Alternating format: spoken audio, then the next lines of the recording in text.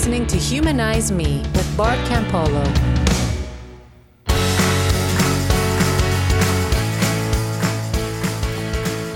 Okay, before we go any further, I want to address those of you, and I know you're out there, who skip over the intro, who fast forward through the intro to get right to the interview.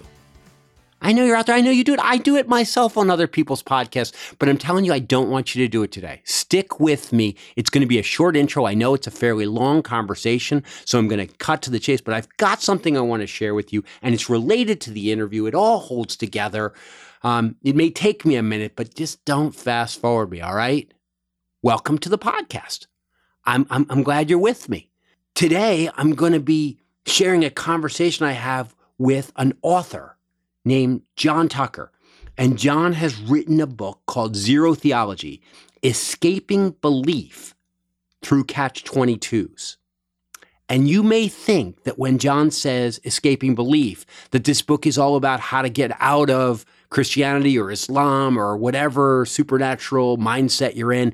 It's kind of that, but kind of not. I read the book, but I only read it because it was recommended to me by three people really, that I very much respect, but two people on very opposite ends of the spectrum. One was Dan Dennett. My friend Linda Lascola sent me a little note from her friend Dan Dennett, who's one of the four horsemen of the new atheism, and he's a big deal guy. He's a philosopher.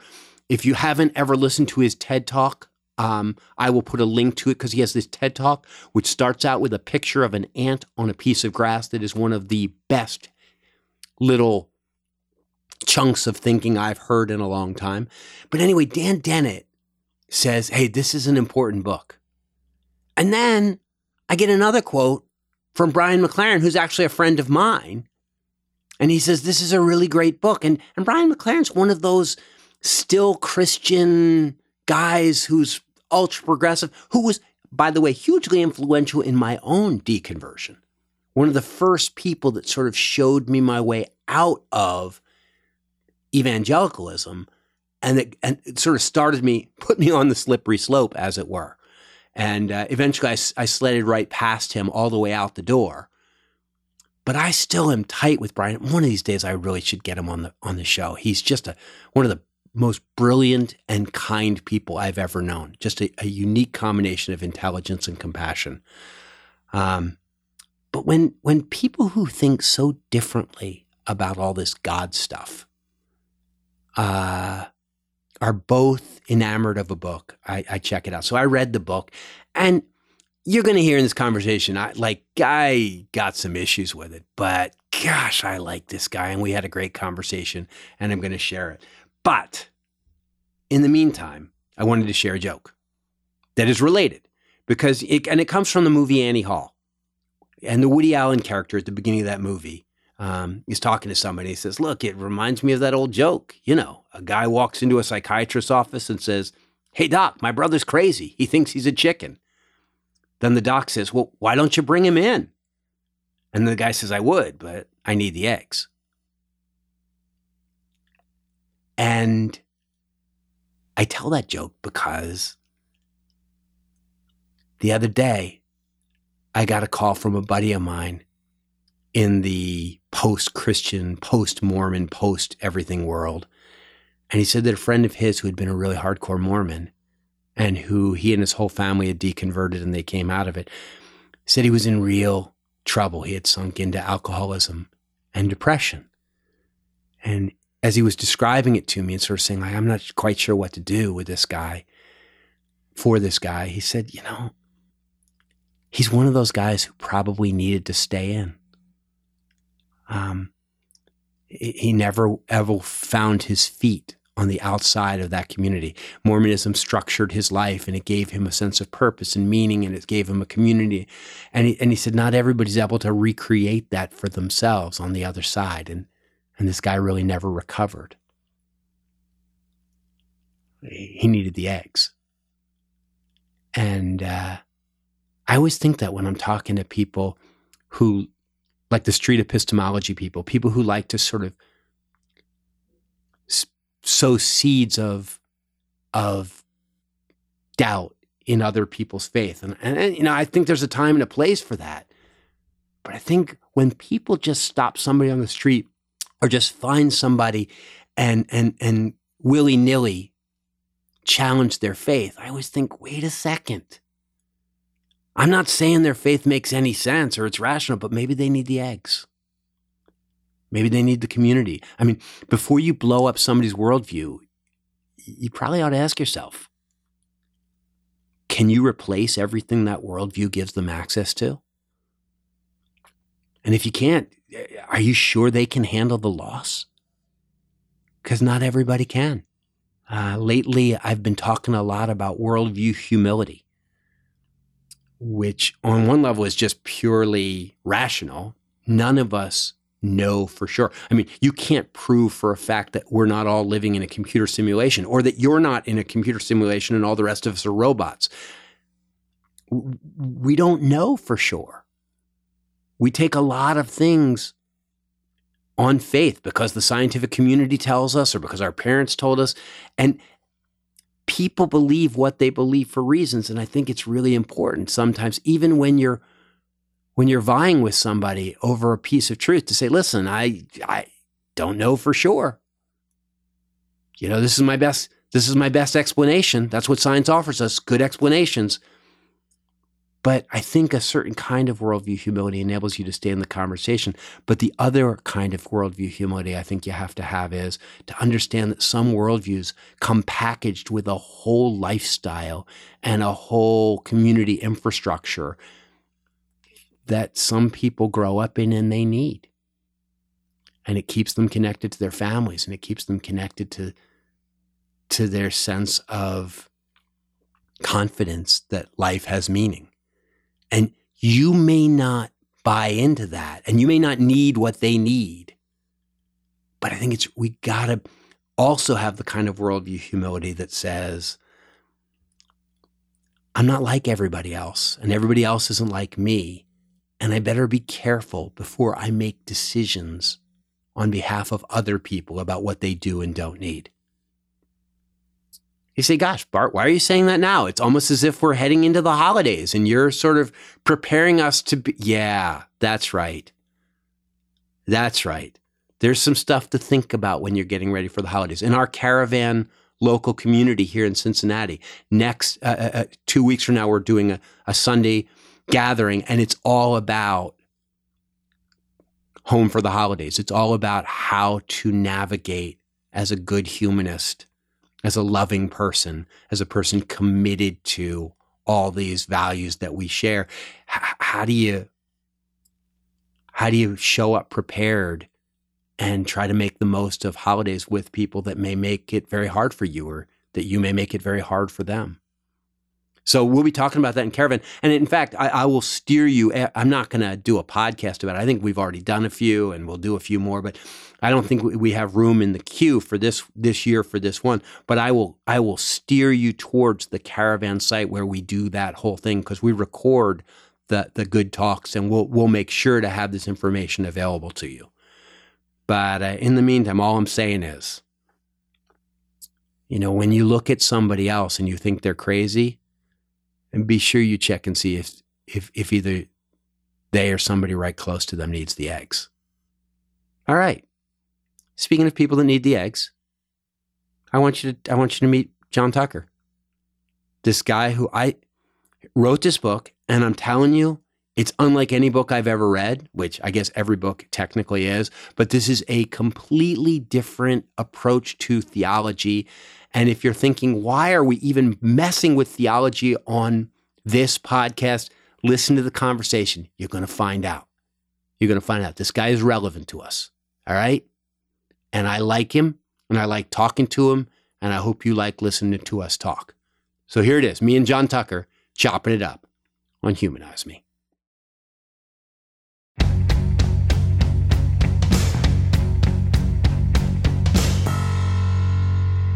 So, John, thank you for coming to talk with me.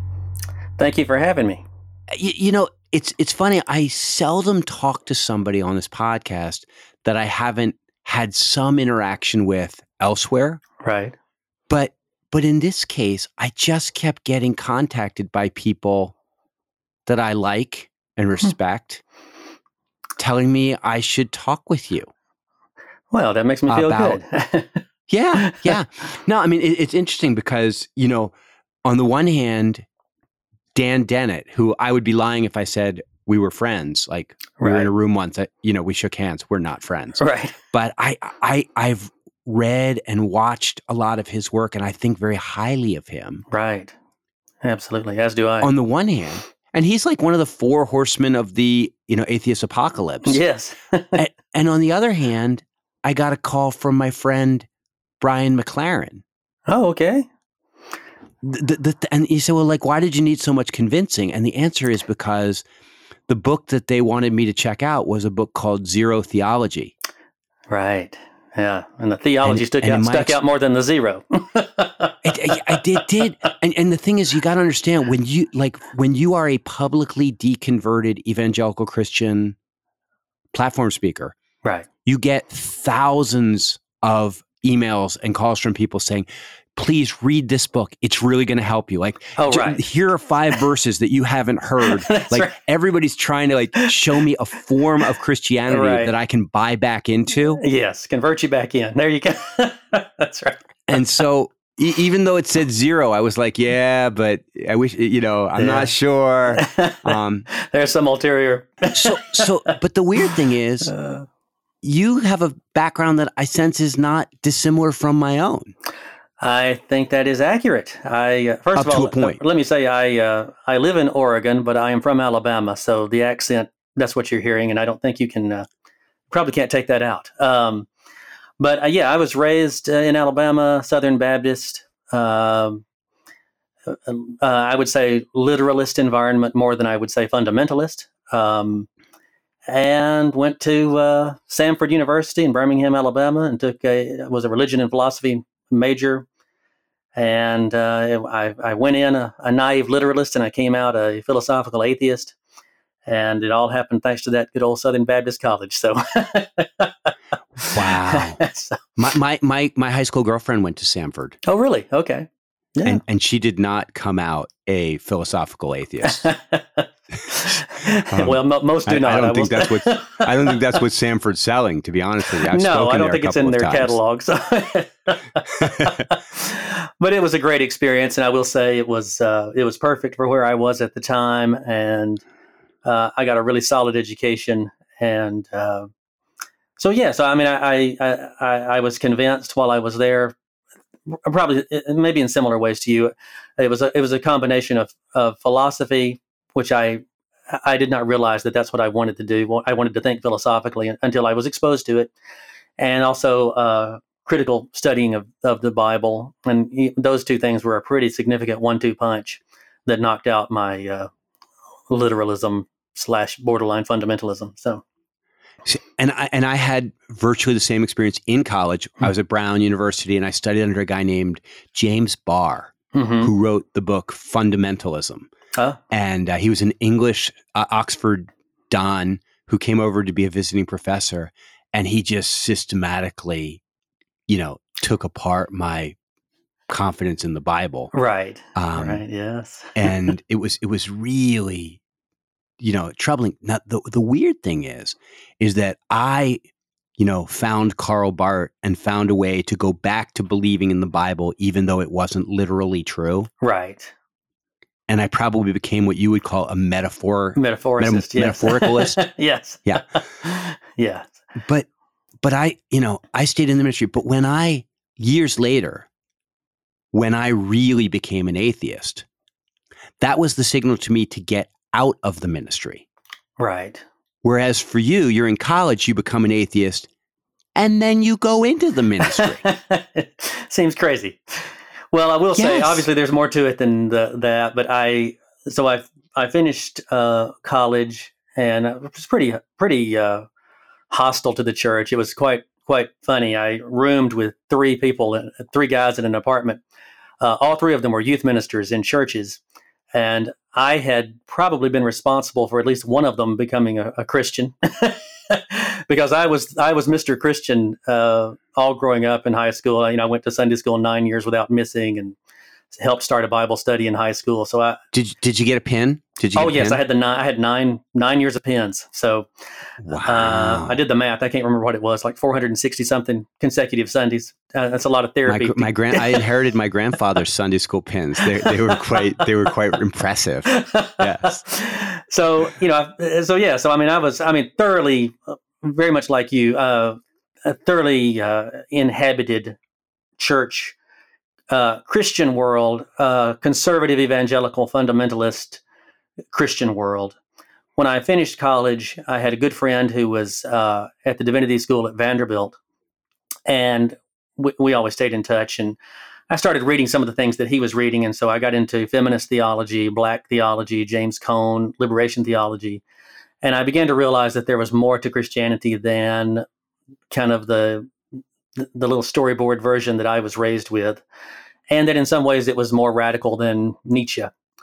And so I started thinking, okay, well, maybe there's something here that because I still felt, and I guess this persists to this day, I still feel Christian in some way. It's very important to my autobiography, and that is endured despite the fact that beliefs fell away. And so, I'm in some ways the book that I wrote is kind of my version of it's kind of my confessions. It started out as more explicitly confessional, as to kind of say, well, how is it possible that I still identify as religious and particularly Christian, and yet the belief part of it doesn't seem to play a very significant role at all? No, so I went to Candler, which is at Emory University.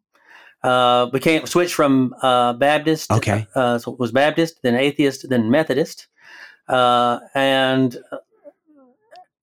a good denomination if you don't believe in God. Well, I was naive enough to read their social principles and believe that that's where the church was, because it's actually a very progressive church in its social principles up until you run into the 1972 homosexuality debate, where they get very conservative. And so I felt like this is, and I got to know some people, and I thought, this feels like my tribe to some degree. And I have to say, it's been a very positive experience. They let me be me, and really good people. I have enormous respect for my colleagues. They get arrested, protesting the situation with immigration, So. Oh yeah, their social justice stuff is lovely, but at some point, in order to become a registered United Methodist minister, right, you got to sit in front of somebody and tell them that you believe something, don't you? Well, what they ask are questions around what does it mean for you to say that Jesus is the Son of God? What is your understanding of grace? It's just, Okay. So anyway. Okay. All right. Okay. So this is where, so all these people tell me I need to talk to you. I need to look at your book. So I get your book. Okay. And I read your book, and I'm confused as hell by your book. So, but then again, I couldn't get Wittgenstein either. So, the problem may lie with me. It is a weird book. I'll grant you that. but here's where I actually want to talk to you about, and I don't even know what to say. I don't think I want to talk to you about what you believe, because the first part of your book is all about how the belief paradigm is the problem, as far as you're concerned. Yes. Okay. Yes. It seems to me that what you're saying, there's this line in the first chapter that I wrote down. I was like, oh, this is something I didn't. At one point you say, I have been trapped in the cliched, superficial, proposition-based form of Christian religious life in North America for some time. Yes. Okay. I think a lot of us, a lot of the people that listen to my show were trapped in that. Some of them might still be. I don't know. Right. But then you say, I have also been familiar with Joseph Heller's Catch-22 for many years. Mm-hmm. But it was not until a recent reading that I had an insight that provided me with a way out of this propositional religious trap. Right. The insight was that religious claims, as opposed to scientific or ethical claims, should be expressed only as catch-22s, because these paradoxes do not make straightforward claims about the world that can be believed or rejected. Yes. And I thought to myself, I'm right up with you until you say these paradoxes do not make straightforward claims about the world that can be believed. And I go like, that's right. And you go like, or rejected. I go like, oh no, you can reject them. They're easy to reject. Oh yeah, you can choose to not take them seriously. Yeah, absolutely. But in the sense of making I think I say elsewhere that, obviously anybody can do anything with any statement. But at the very least, the catch-22s, I think cause thoughtful readers to pause, because it certainly isn't immediately clear what believing or rejecting them would mean. So give me a catch-22. Like, tell me one of these paradoxical religious claims that you don't want me to believe, right? But you also don't want me to reject. Well, let's see. I guess we can just take one from the book. Well, probably one of the ones that's had the longest standing impact in my life is the third catch. The only acceptable evidence for religious belief is evidence that is unacceptable, which I find the only evidence. Only acceptable evidence for religious belief is evidence that is unacceptable. And what is that evidence that's unacceptable? What is the evidence for religious belief? Anything that somebody uses to justify or rationalize a religious belief. Now, do you mean by that a belief? You don't mean religious interest. No. You mean like if somebody says, I believe there is a God. Right. And here's the reason that's a belief for that. Paradigm. Whatever the reason they say is, I think that's part of the other part of the book is saying you don't have to have a reason to be religious. And once you get to that point, then how you're religious changes dramatically, and you cease to be a threat to people who are differently religious or non-religious. And so I think that's much of that, because justifying or rationalizing a religious belief is a way, as I use in the book, is a way of establishing a mattress of denial that separates you from the possibility of absolute grief. And the absolute grief is the acceptance of the worst case scenario. And the worst case scenario, I think I say in there, is that life is finite, meaningless, unjust. And can you accept that may be the way the world is? And then how do you respond to that? And you can respond to that by saying you're religious, or you can respond to that by being an artist of some kind, or you can respond to that by saying I'm an atheist. And all responses are fine with me. I'm just saying being religious is one such response that may help. So, now, if you define religion as collectively trying to create meaning in a meaningless universe, right? I go like, okay, I'm with you, right? But what I sense you're saying in this book is, hey, Christianity, like Christian language, the Christian paradigm, is a legitimate response too. I think that. So remember that the book is criticizing the belief paradigm, and just about everything that every Christian inhabits in this world today is part of the belief paradigm.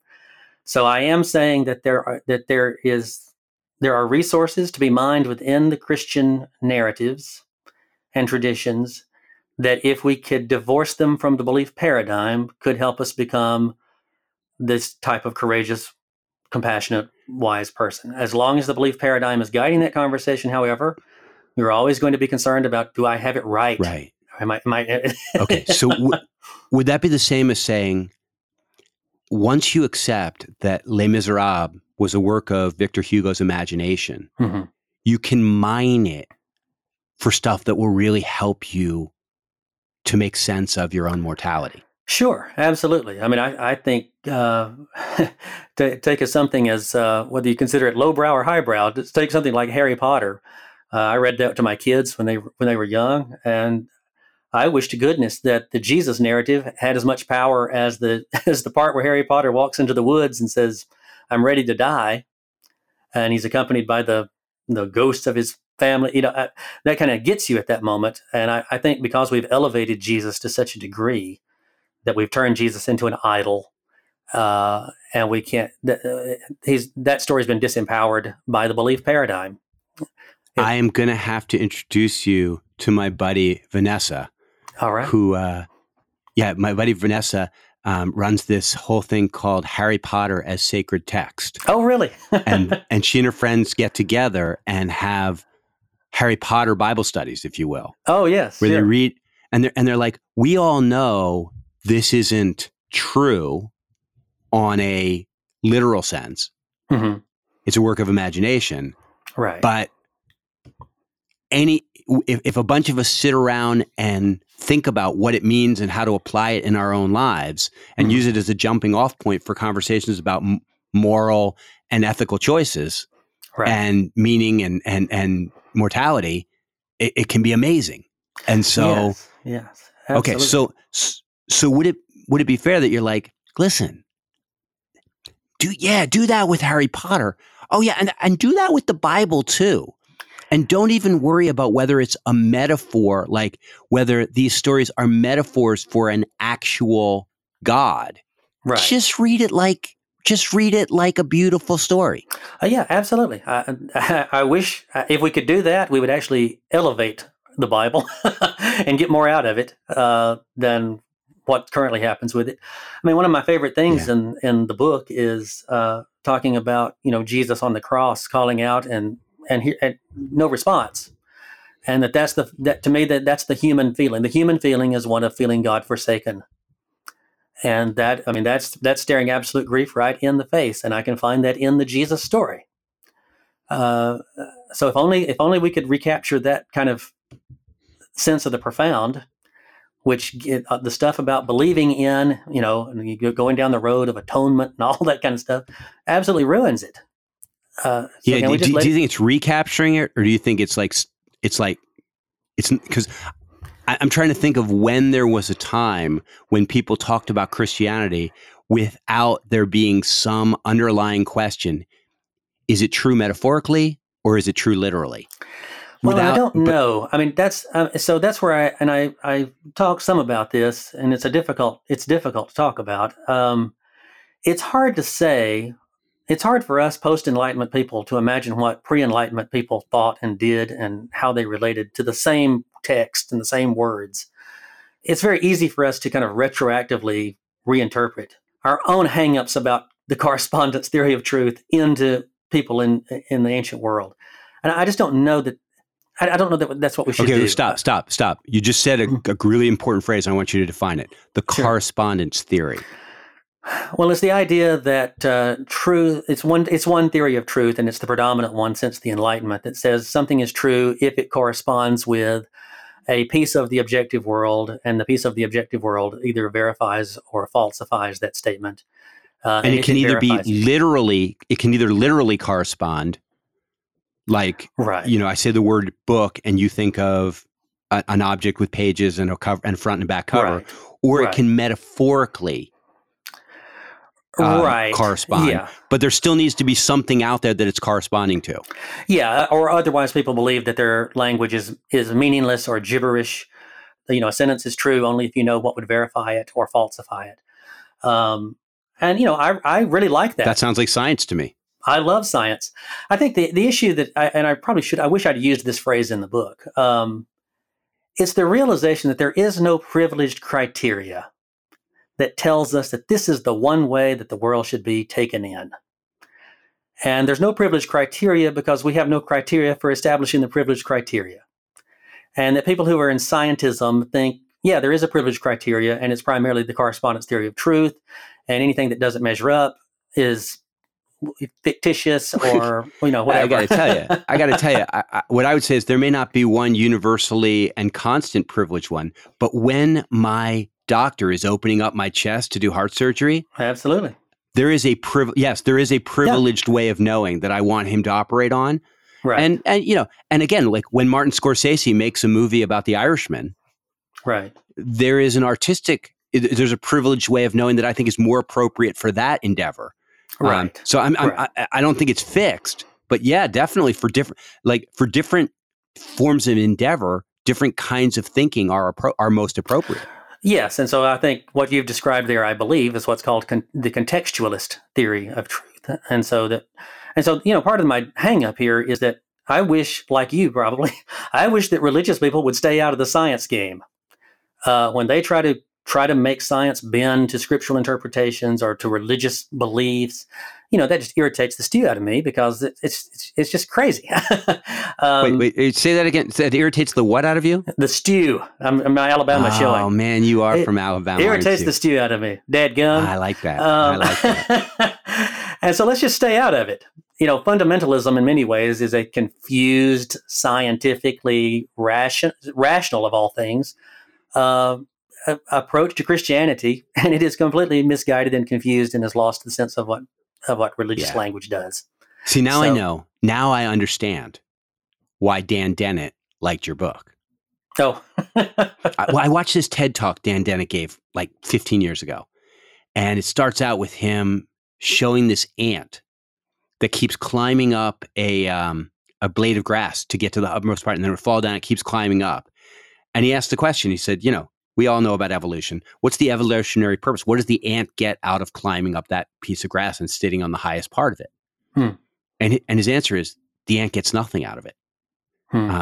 What's actually happened is a parasite has entered into the ant, right, and hijacked it, yes. and the parasitic virus uses the ant to climb to the top of the grass because its life cycle depends upon it being it finding its way into the stomach lining of a cow or or another kind of large mammal, and he says, it basically induces in the ant suicidal behavior.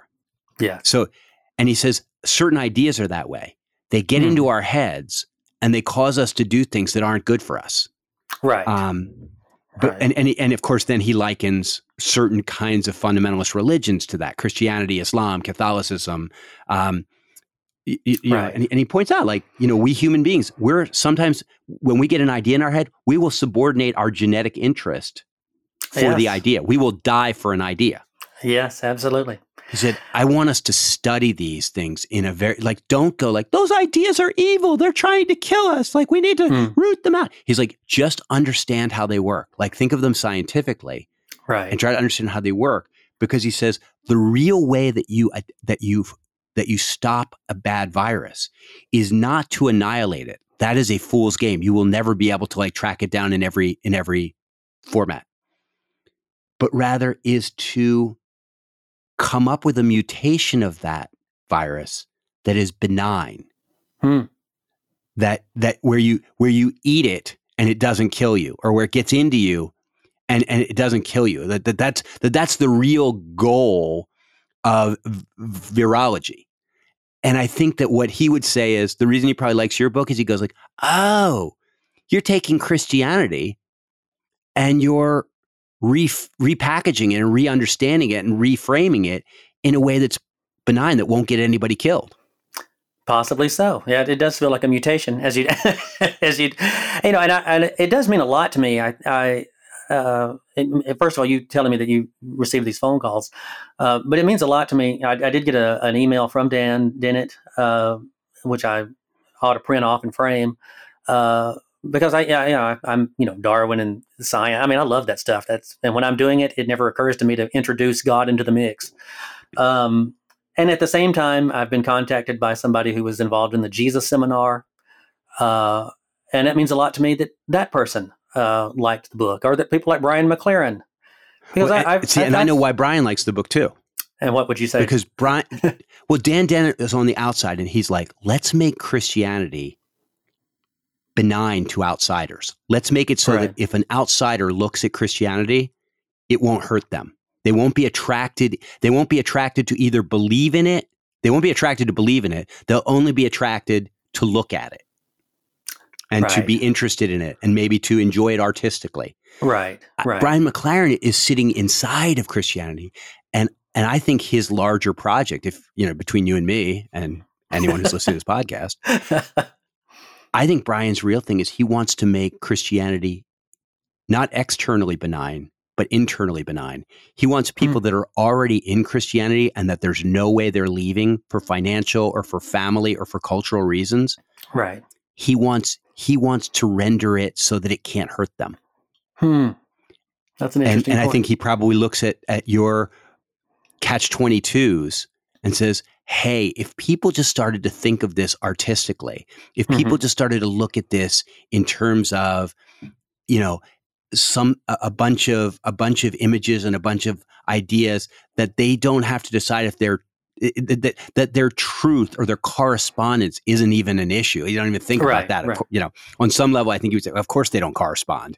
But he would say, oh, then a person can stay a Christian like John Tucker, but they're not going to get anybody to believe in original sin. They're not going to get anybody to believe that they are going to burn in hell, or that their family members are going to burn in hell for not believing in God. Then they're not going to go bombing any abortion clinics, because they're not going to be thinking about it that way. And so I think that both of these people see you as a cure for virulent Christianity. That's an interesting. I had not thought of it in that way. I acknowledge. I mean, I almost had another catch at the beginning of the book that just said this book is written for people who are not interested in it, because the people who are too interested in it won't get it. But I do feel very much like I use the tightrope image at the end of the book, and I do feel very much like I'm walking a tightrope between some version of Christianity or the internal part that you refer to, and the Dennett's of the world. And I find both. I really like aspects of both. So when I was in college, when I learned that Adam and Eve were not historical figures, I can remember I shared a room with two other guys, and I remember crying in my bed and not wanting them to know that I was crying, and praying. And I used to say I prayed my way all the way to atheism when I was in college, because I had so internalized it. My inner dialogue, my inner narrative, inner monologue was always a conversation with God, and it was almost like I just had that conversation right up to the last second, and then it stopped. Yeah. So I mean, I really, it's been a powerful force in my life, and I would like to create a way of being Christian that allows people for whom it's still a powerful force, but who cannot buy into some of its or any of its claims that are scientific to say, yeah, I feel good about calling myself a Christian. And I also think there are people, and I don't mean you, but I do think there are people who leave it unnecessarily because they only think that it's competing with science. And so I think there are some people who've left it who could just stick around. It's also freighted with a whole heck of a lot of baggage for a lot of people. It's hurt a lot of people. Absolutely. Yes. That's a way of thinking. It's hurt a lot of people. Right. And like even now, if I see a Sunday, you went to Sunday school for 9 years, the idea of somebody sitting in a room full of children and teaching them about original sin. Oh, right. Yeah. That's teaching them about a God who, kind of doesn't want to, but he's going to have to kill them forever if they can't accept Jesus Christ as their personal Lord and Savior. That's child abuse. Oh yeah, yeah. That would not exist in a zero theology world. And here's the thing: is that I think I go like, oh, so you're over there with Pete Rollins and Rob Bell and my friend Jim Burklow and those progressive Christians. Like, you're people that love Christian language and love Christian traditions, but you don't believe any of it is actually connected to the truth. And you're like, no, don't say that. We don't believe it. That's the wrong paradigm. And they're like, yeah, it is the wrong paradigm. But like, I got a feeling that you're not really banking on any life beyond this one. Oh, right. Yeah. That just never, right. Because again, to my way of thinking, giving up that notion is one way of having a truly religious response to finitude, mortality. That was a difficult one for me to give up. Because I was thoroughly entrenched in that view, and it probably still affects me in ways that require therapy. No, it was a nice thought that we would live together in forever utopia with no troubles. Yeah, absolutely. And so, my children have not been raised with that. So subsequently, they don't have the same demons. How old are your kids now? How old are you? I have a 19-year-old and a 13-year-old. And so what happens to a kid when they grow up in a minister's family, but they know from the get-go that their dad, that Christianity that they're hearing about is kind of an artistic choice rather than a deeply held conviction? Well, they don't. Do they buy into it? Do they buy into it in any way, or do they just go like, "Wow, that's nice for you"? Because I think maybe that's they don't buy it. Well, my 19-year-old doesn't buy into it as a way that she's going to live her life. And my 13-year-old, I mean, he's still in the house, so I suppose he has he has a reason to.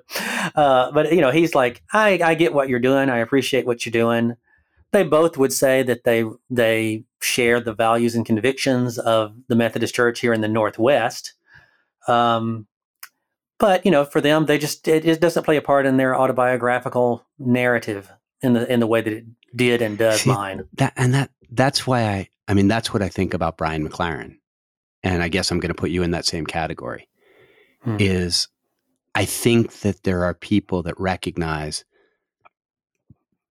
that while Christianity, properly understood, is not going to attract a lot of new members, right. There are a whole heck of a lot of people already in the club that need a version of it that they can take with them, right? And that can work for them in the aftermath of science and in the aftermath of their own experience of kind of not being met by a real God who does anything.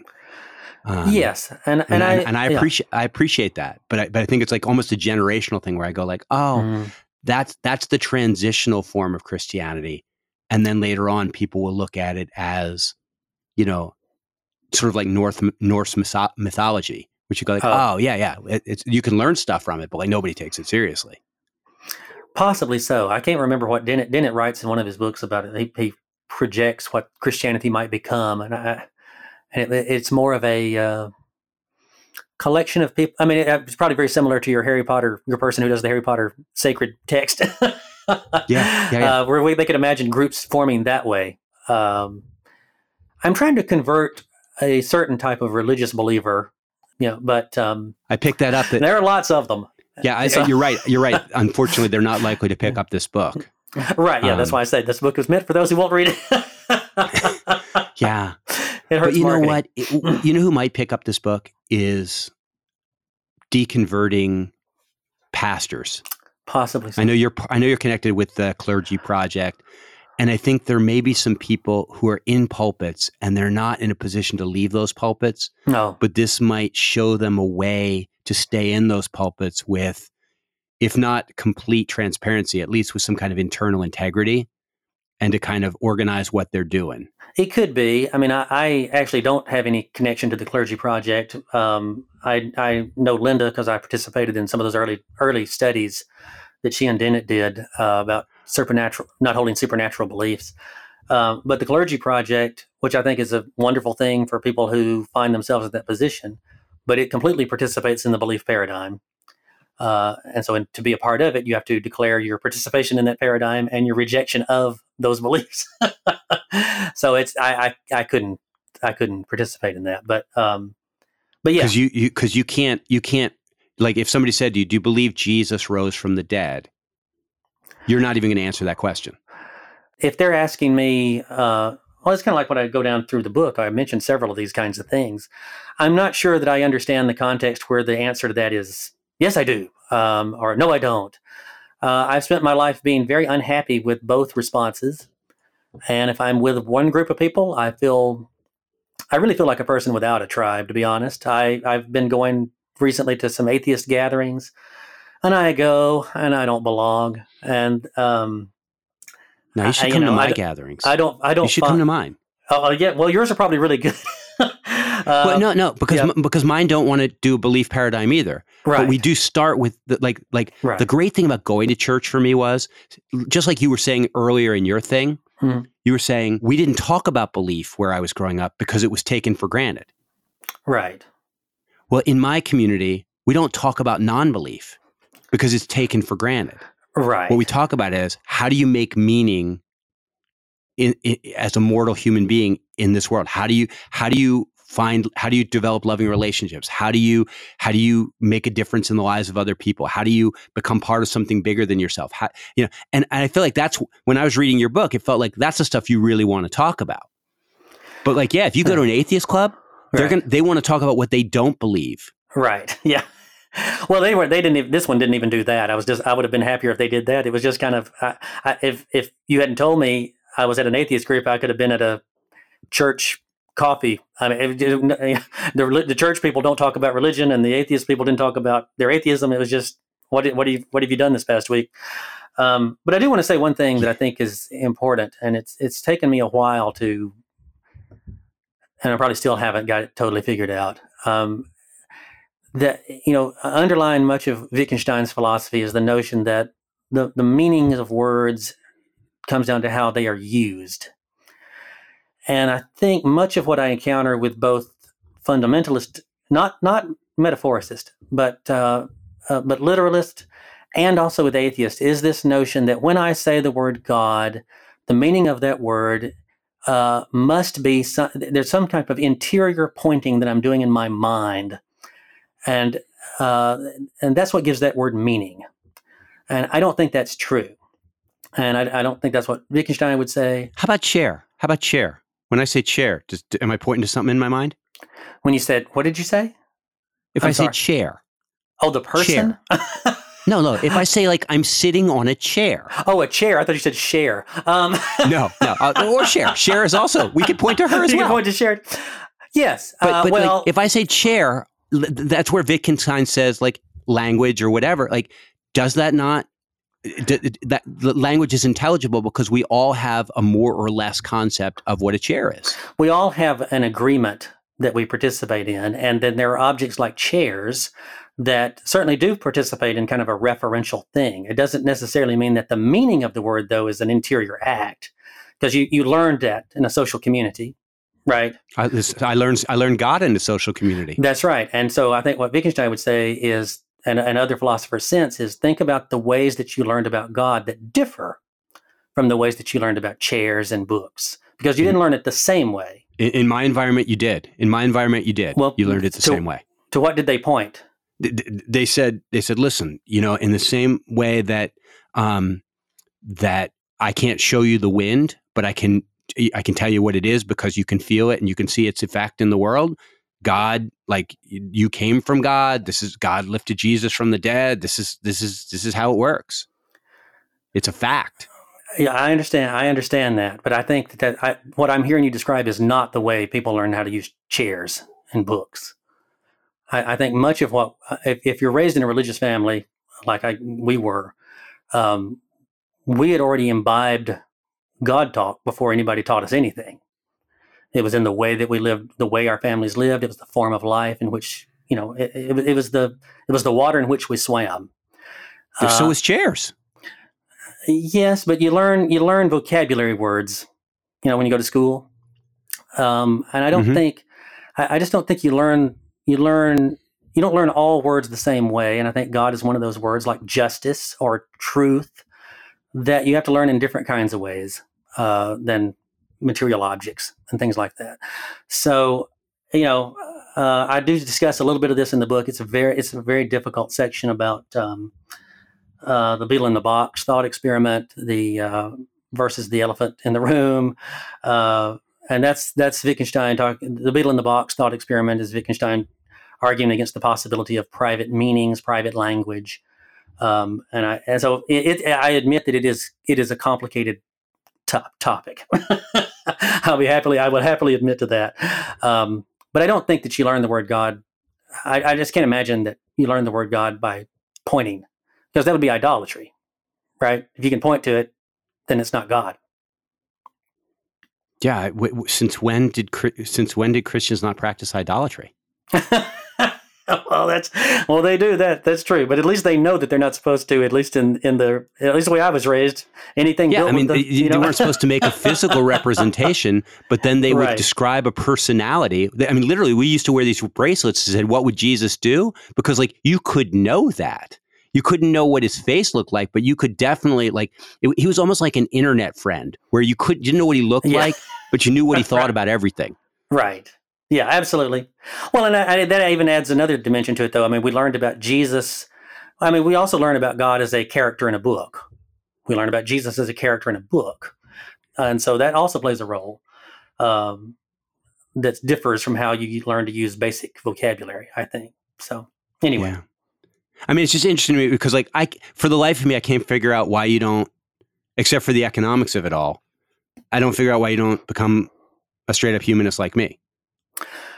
Because I still like one of the things I like about your book, and one of the is that I tell all my secular friends, like, listen, you have got to identify forms of Christianity that you think are better and worse, and you need to encourage the better forms of Christianity, the Brian McLaren types, over and against the Franklin Graham types. Right. That there's a sense in which we have a vested interest in people who are going to cling to Christianity. Clinging to a form that makes them good human beings. Right. And so I love the idea of, hey, here's a way of thinking about Christianity that enables you to still, be a good scientist and enables you to still be a good person and enables you to not think of people that don't believe what you believe as doomed to hell, literally. Like, I think it's beautiful, but I don't understand why you have to, I don't understand why when the Clergy Project says, hey, you don't, like, we all know what the representation God means in American society.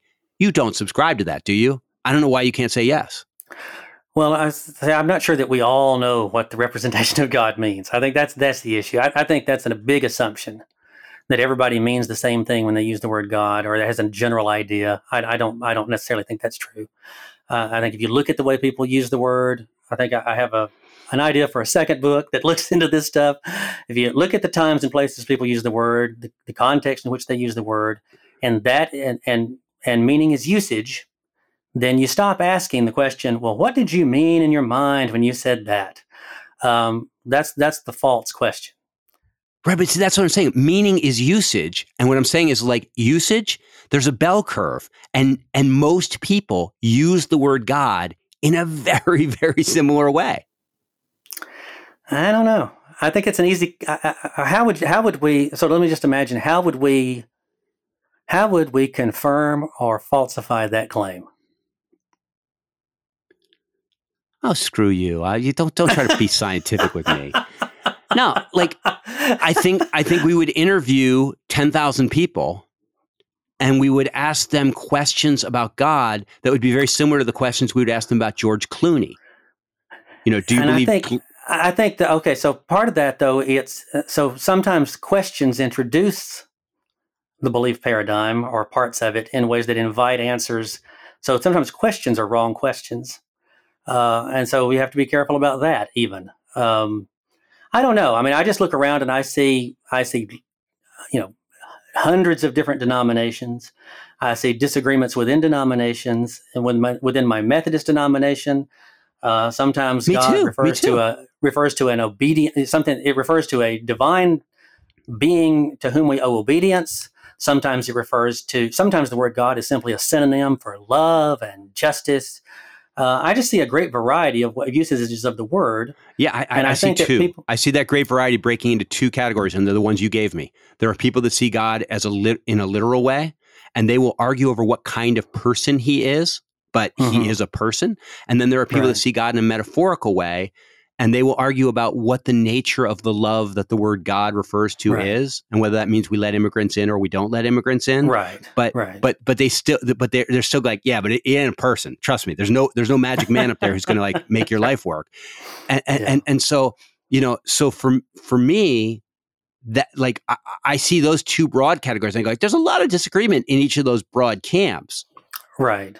But they're both in the belief paradigm. They both believe that there is some objective reality to which God refers. And if we go using the belief paradigm's criteria and analyzing what they tell us, then we will find results consistent with the belief paradigm. If we don't go with that criteria and we just look at how people behave and use the words when they use the words, I think we're going to see a lot more variety. So, I mean, again, it's the privilege criteria. Why is the correspondence theory the privilege criteria when discussing religious matters? Because that's what everybody uses. and I'm not sure that's true. Except this one guy who's coming with this cool book trying to kind of convert everybody out of that paradigm and saying like, I found a way out. Like I can show you the way out of this paradigm. What are you? Something tells me that if I come there to Oregon, you're going to be using a Betamax video recorder on your thing. It's like, look, why is this is also a paradigm. This is also a replay thing. Like, where do we, and you'll say like, why isn't this just as legitimate? And I'll say, it is just as legitimate. It was better than the VHS. It's just that nobody used it. Everybody used the VHS. So the VHS got privileged and Blockbuster was a VHS store. Right. And yet, here I sit, completely secular, progressive, committed to the same things you are, and I still identify as religious. And so, is it just that you think you would like to see me drop certain words? I would like to see you, and John, you seem like a lovely person, and you've had. I just happen to know that there are loads of people out there that are looking for a religion, a way of making sense of their own mortality and their own finitude. Right. That is outside of the belief paradigm. Not because it says the belief paradigm is wrong, but because it goes, there's actually nothing to believe. There's no God to believe in. And so they're like, show me how to live my life when I don't believe in God. And I think that a person like you could be incredibly useful to those people if you would wave your hand and say, I too don't believe in God. But I found a way to still mine Christianity for all sorts of cool stuff. Right. And to be on good terms with Christians. And I look grief right in the face. And I do it as a secular person. And like I think about your daughter. And I go like, it's not surprising to me that she's like, look, I like all that language and that stuff. But like at some point in her life, when she runs into something or when she has children and wants to raise them up in a community or something like that, she's going to be like, could you find me a community, please, Dad, that doesn't require me even to play, like to do all this Wittgensteinian sophistry around these words. Like, I understand why you had to do that because you went to Samford. But like, could you just give me something that's like a little bit more simple? And that's why I sort of like covet you for humanism, because I feel like you'd be a fabulous humanist community builder. Well, and I'm not sure that, I think zero theology actually does what you're talking about. It gives people a way of making meaning without belief. I think it does exactly that. And, as I say, part of what I'm trying to do here is. Okay, but wait, stop. Stop. Yeah. Sure. I'm just going to hold you that. Okay. Making meaning without belief. There's a part of me that like goes like, God, can I cut the tape right here? I got it. I got him. Well, he would also be making meaning without disbelief in the correspondence theory. So, I mean, damn it. Part of what I'm trying to do is I'm unhappy with some of the assumptions of modernity. And I would like for us to recapture a way of looking at the world through stained glass windows. So I guess I am saying, look, if you're happy in the correspondence theory of truth and you don't need religion, I got nothing for you. You're great. Go, be. But there are other ways of living one's life that that may play closer to the artistic expression that may be available to many as well. And so that's what I do. And I just, hey, I'm curious because I've got a stained glass window in the front of my house. You got a stained glass in your house? Not in my house, no. Because because that's one of your big metaphors in the book, is this idea that scientific thinking sort of is about clear glass. Like, I just want to see what's on the other side in as accurate a way as possible. And that stained glass is about having the process by which you look at things be part of the product or the part of the process, like letting the glass do its thing too, letting the lens do its thing. And I think you would probably say that Christianity is like a big, complicated stained glass window, that there's not just truth in what's on the other side of it, there's truth in it, there's something beautiful about that way of looking at things. Yeah, I mean, these are analogies, of course, and so there are limits to them. But yeah, I think I'm just trying to say that there is a different way of looking at the world and looking at humanity. I think it comes partly, what I express in the book is that it's appreciating the tragic condition of human life, responding to that tragic condition with love and compassion, and a sense of wisdom that doesn't always measure everything by clear glass criteria. And that's what I'm trying to do. That's the life that I find myself living. But yeah, I mean, I knew when I wrote it that the two groups that were going to probably like it the least would be atheists and hardcore believers. And I kind of expected that. But anyhow, evidently you're otherwise gainfully employed. So I'm not going to feel too sorry for you. Hey, listen, it has been good to talk with you. I appreciate. Yeah, this. Absolutely. Yeah. And I know you. Is this book already out there? Yes, it is. It's on Amazon, and that's probably the main place to find it. It's okay. So yeah, and I look forward to having these kinds of conversations. I would love to have a conversation with Brian McLaren and some of these other folks that you mentioned. So it would be interesting. Yeah. So. Well, listen, I good luck with the book. Well, thank you. I hope that it does draw you into some conversation. And, if you ever get exhausted out there, exhausted of Wittgenstein, exhausted of it all, come back to Humanize Me, and we will show you another way. Okay. All right. It's good talking to you. And I appreciate, as much as I appreciate your book, I appreciate your life. I appreciate what you're doing with yourself. Well, thank you. And I appreciate what you're doing too. I love this. I haven't listened to all the episodes, but I've seen the topics. I think it's fantastic. Hey, so good. Keep it up.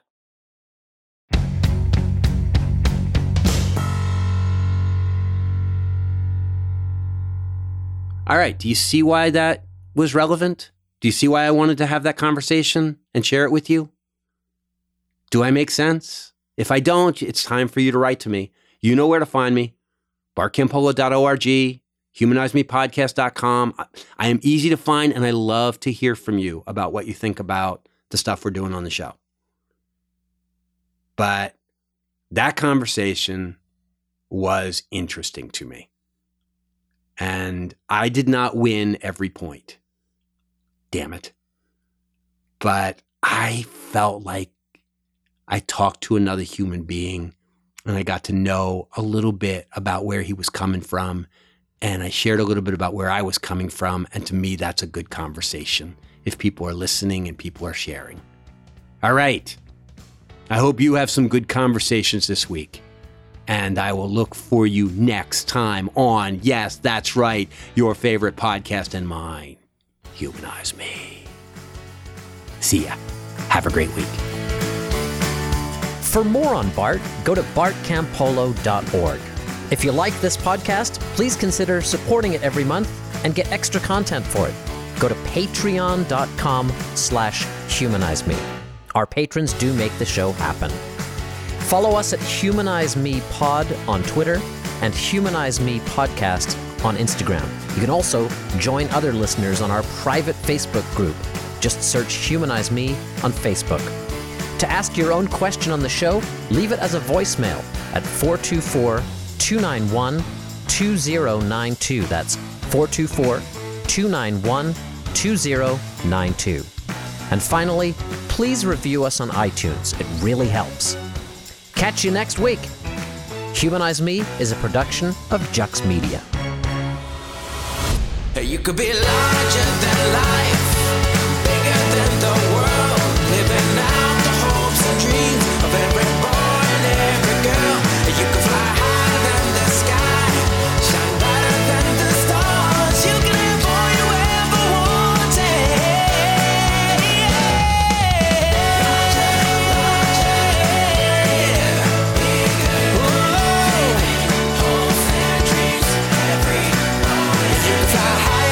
sky, shine brighter than the stars. You can have all you could.